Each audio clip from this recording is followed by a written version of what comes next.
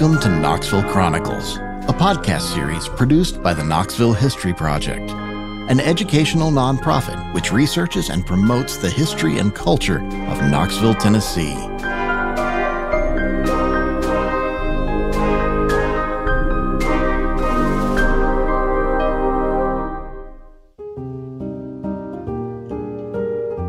Love in the Time of Upheaval, the Cansler Elopement. There are some names you see in Knoxville that you don't see as much in other cities. The name Cansler is one. In Mechanicsville, there is a Cansler Street, and on University Avenue, a Cansler Building. Off Western Avenue is the old Laura Cansler School, a former, quote, colored, end quote, elementary school, now home to Wesley House. And in East Knoxville, there is the Cansler Family YMCA. The Cansler family had a big impact on Knoxville in the late 19th century and the first half of the 20th. And that name would not be here if not for a love story. Maybe, in fact, a couple of love stories. Most love stories never get written down, at least not in places where historians can find them. Love stories often die with the lovers. We are grateful, therefore, to Charles W. Cansler for writing down his family story and having it published. You may have heard that author's name before. Cansler, who lived from 1871 to 1953, was a school teacher and a longtime principal of our African-American high school, Austin High. It was located in downtown Knoxville, but hundreds of children traveled there long distances, from other counties even, because it was the only high school in a large region that admitted African-American students. He was well connected. When famous intellectuals like Booker T. Washington came to town, Cansler often put them up in his house on Broadell Street. In the 1946 standard reference, The French Broad, Holston Country, which is still in print, and still the most recently published history of Knox County, is a chapter called Negro Life in Knox County in Knoxville. There's only one reason Cansler isn't mentioned as a major figure in that chapter. It's because he wrote the chapter and was too modest to mention himself. Any other scholar would have included Cansler. Cansler has gotten more attention just recently because of his early association with the internationally celebrated artist Buford Delaney. Principal of the high school Delaney attended, Cansler was one of the young genius's earliest supporters, one who helped fund his trip to art schools up north. Cansler was also the subject of Delaney's first known portrait. The schoolteacher, in fact, was recently mentioned in a New York Times story about Delaney, and the Paris-based website La Amie Buford Delaney ran a short article about Cansler, calling him Buford's Black Mentor. If Cansler's 1939 book, 3 Generations, the story of a colored family in East Tennessee, is not handy in bookstores, it is in some public libraries. The author knew the value of libraries. He was the leading founder of Knoxville's Carnegie Library, built on East Vine in 1918 and reserved for African Americans who were barred from the main library. 3 Generations narrates the story of his unusual family, preceding Alex Haley's roots by 37 years. Cansler could be called a pioneer of the African American genealogical narrative. His ancestors were different from most of Haley's, though, because they were free people of color in the term of that era. In Cansler's book, one chapter is titled Love Leads to Elopement. It opens with a Technicolor scene. If one had passed over a rough road leading through the little Quaker community of Friendsville on a certain spring day in the early part of 1861, his attention would have been attracted to a young colored man and a neatly dressed colored girl standing at the gate of a house on the outskirts of the little town, engaged in earnest conversation.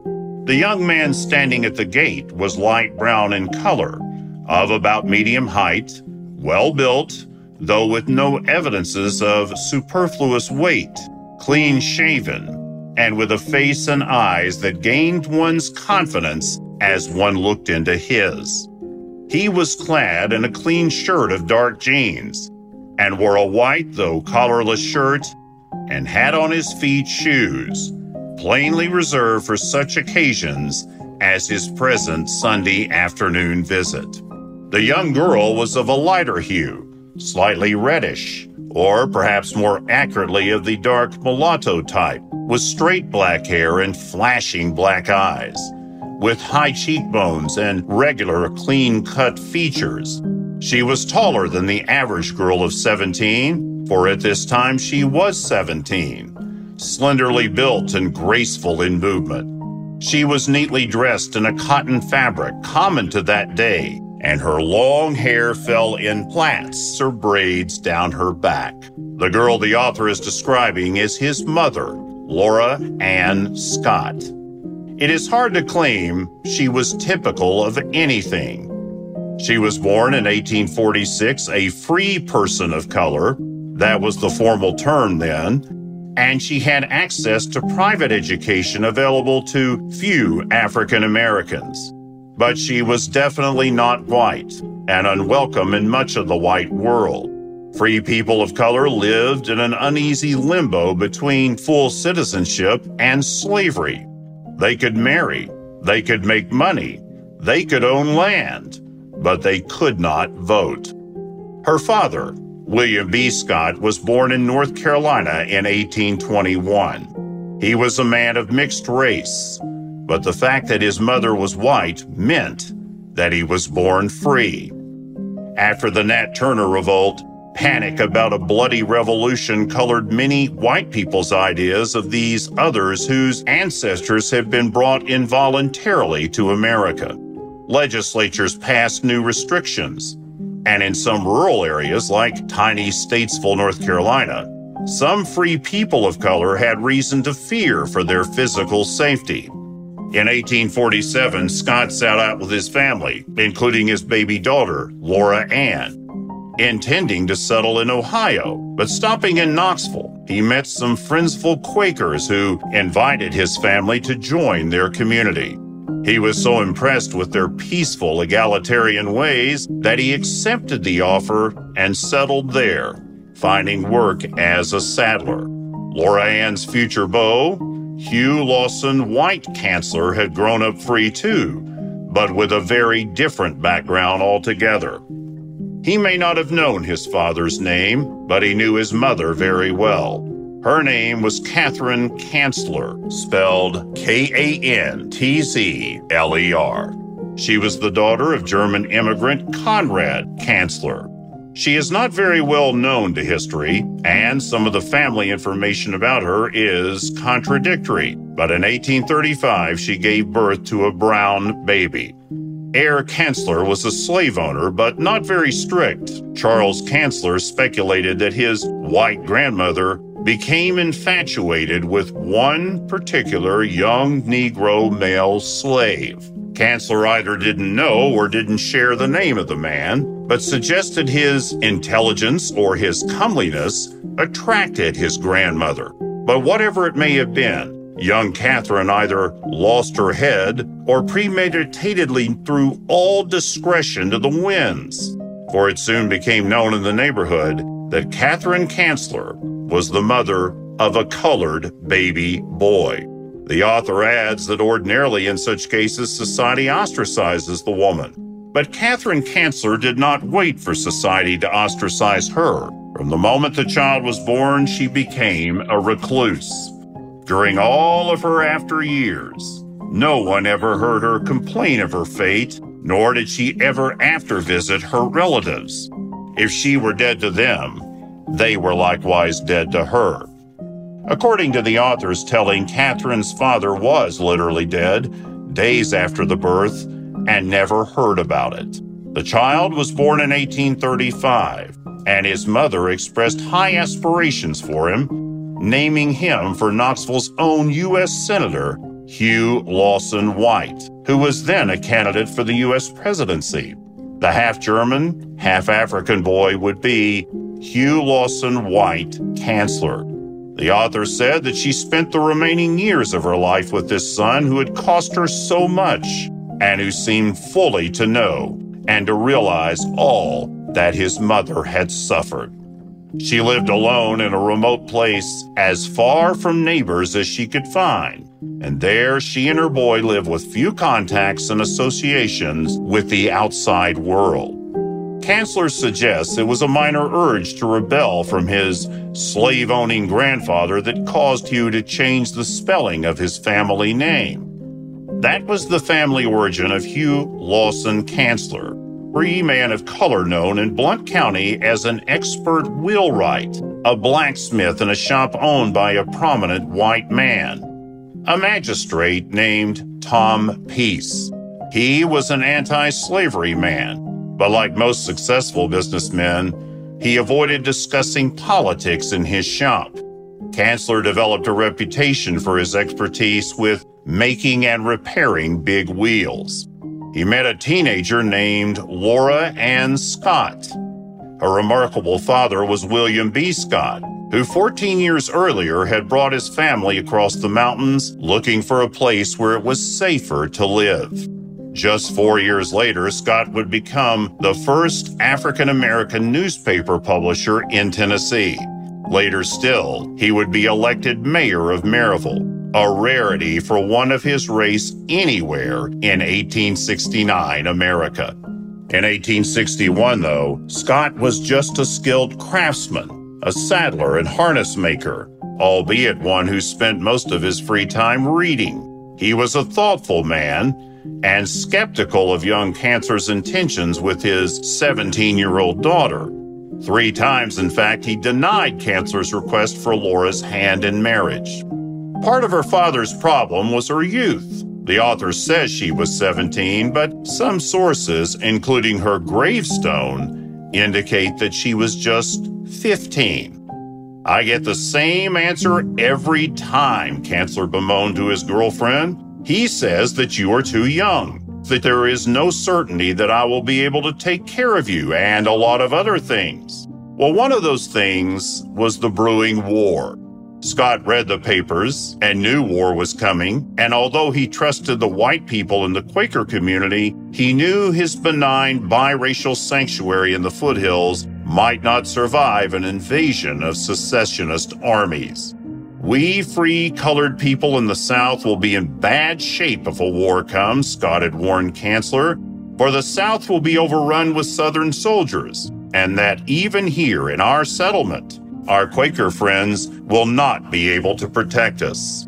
He suspected that African-American tradesmen like Scott, the harness maker, and Cansler, the wheelwright, would likely be pressed into serving the Confederate Army. However, to Cansler, the war seemed only part of the urgency to marry. Both of their mothers agreed it was time to get married, and that there was no better time than now. Laura Ann thought it over and responded, "I have never gone against my father's wishes," she said, "but since my mother and your mother are agreed as to this, and since I am so firmly of that opinion, I place it all in your hands." The Quakers were having a Sunday meeting in nearby Louisville, led by a Dr. Bruner, who knew both Hugh and Laura. They put a plan into motion. Helping them pull it off were a devout white Quaker named Rachel Jones and an enslaved boy named Dave Patty, who carried out a complicated ruse involving the timing of the end of the Quaker meeting and the right number of horses to get the lovers together without arousing suspicion. While her father was reading at home, Laura Ann would go to the church meeting with Rachel, but after the service, she'd sneak away. Rachel had misgivings about it, but she agreed. She spoke in the archaic dialect of the Quakers. "I certainly will miss thee, Ann. Thou hast been my closest friend during these years. While I would like better a plan than that Lawson should steal thee away from the meeting house, if it must be that way, I will do my part to help thee." It all went according to plan. When most of Laura Ann's acquaintances had left the church, with Dave's assistance, she met Hugh at the appointed place in the woods. Dr. Bruner conducted a no-nonsense wedding in his own house. The newlyweds then rode to the secluded home of Hugh's reclusive mother, Catherine Cansler. Arriving there about sunset, Hugh Lawson's mother barely took time to greet her son and new daughter with a kiss before she began grumbling that she was afraid the dinner, and especially the bread, might not be just right, as she had waited their coming for an hour or more. But despite the lateness of those in whose honor the dinner had been prepared, what a dinner it was. There were hot biscuits cooked in an old-fashioned oven with a lid on the top, egg cornbread, thick slices of red ham with red gravy, a juicy fried spring chicken, beans, white potatoes, baked yams, jellies, rich yellow butter, mince and potato pies, coffee, and buttermilk. The author adds that the bashful bride ate sparingly of the food upon the heaping table. War would split them, but not for long. David Key was a white friend of Hugh's, but when Tennessee became the last of the southern states to secede, he joined a Confederate regiment. Key protected Cansler for a few weeks during Confederate occupation. Soon after the war started, the Scotts and Canslers moved to Knoxville because it was a bigger town and seemed to offer more protection from rogue marauders. This love story had an ending much more interesting, however, than happily ever after. Apparently reconciled with his daughter's new husband, William Scott made the acquaintance of Episcopal Rector Thomas Humes, a former Knoxville journalist who was soon to become the president of East Tennessee University. Causing some controversy in his congregation, Humes worked closely with the whole Scott family during the war, teaching Laura, who wanted to be a teacher herself, and training the middle-aged harness maker and his son to learn the printing trade.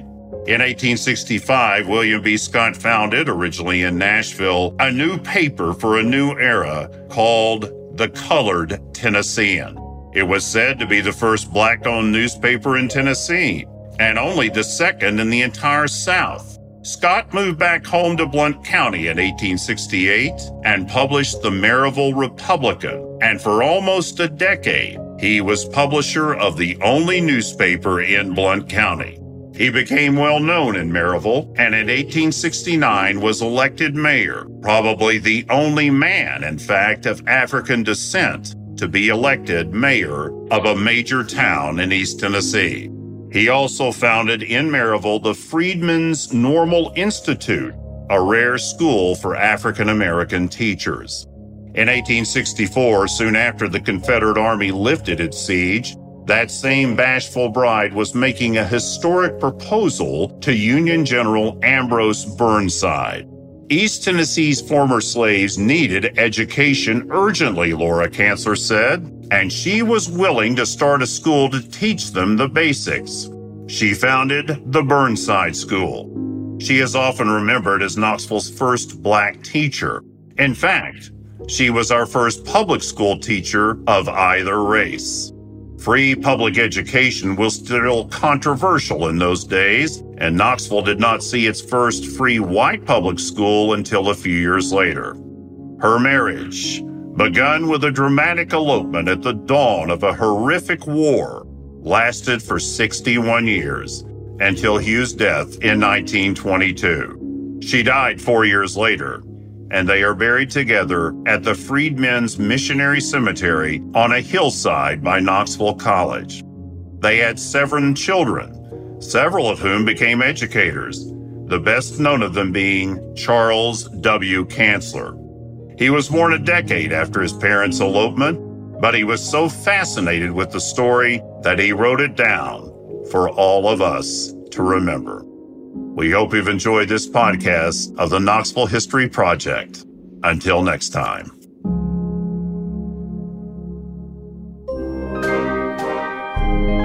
Thank you for listening to Knoxville Chronicles.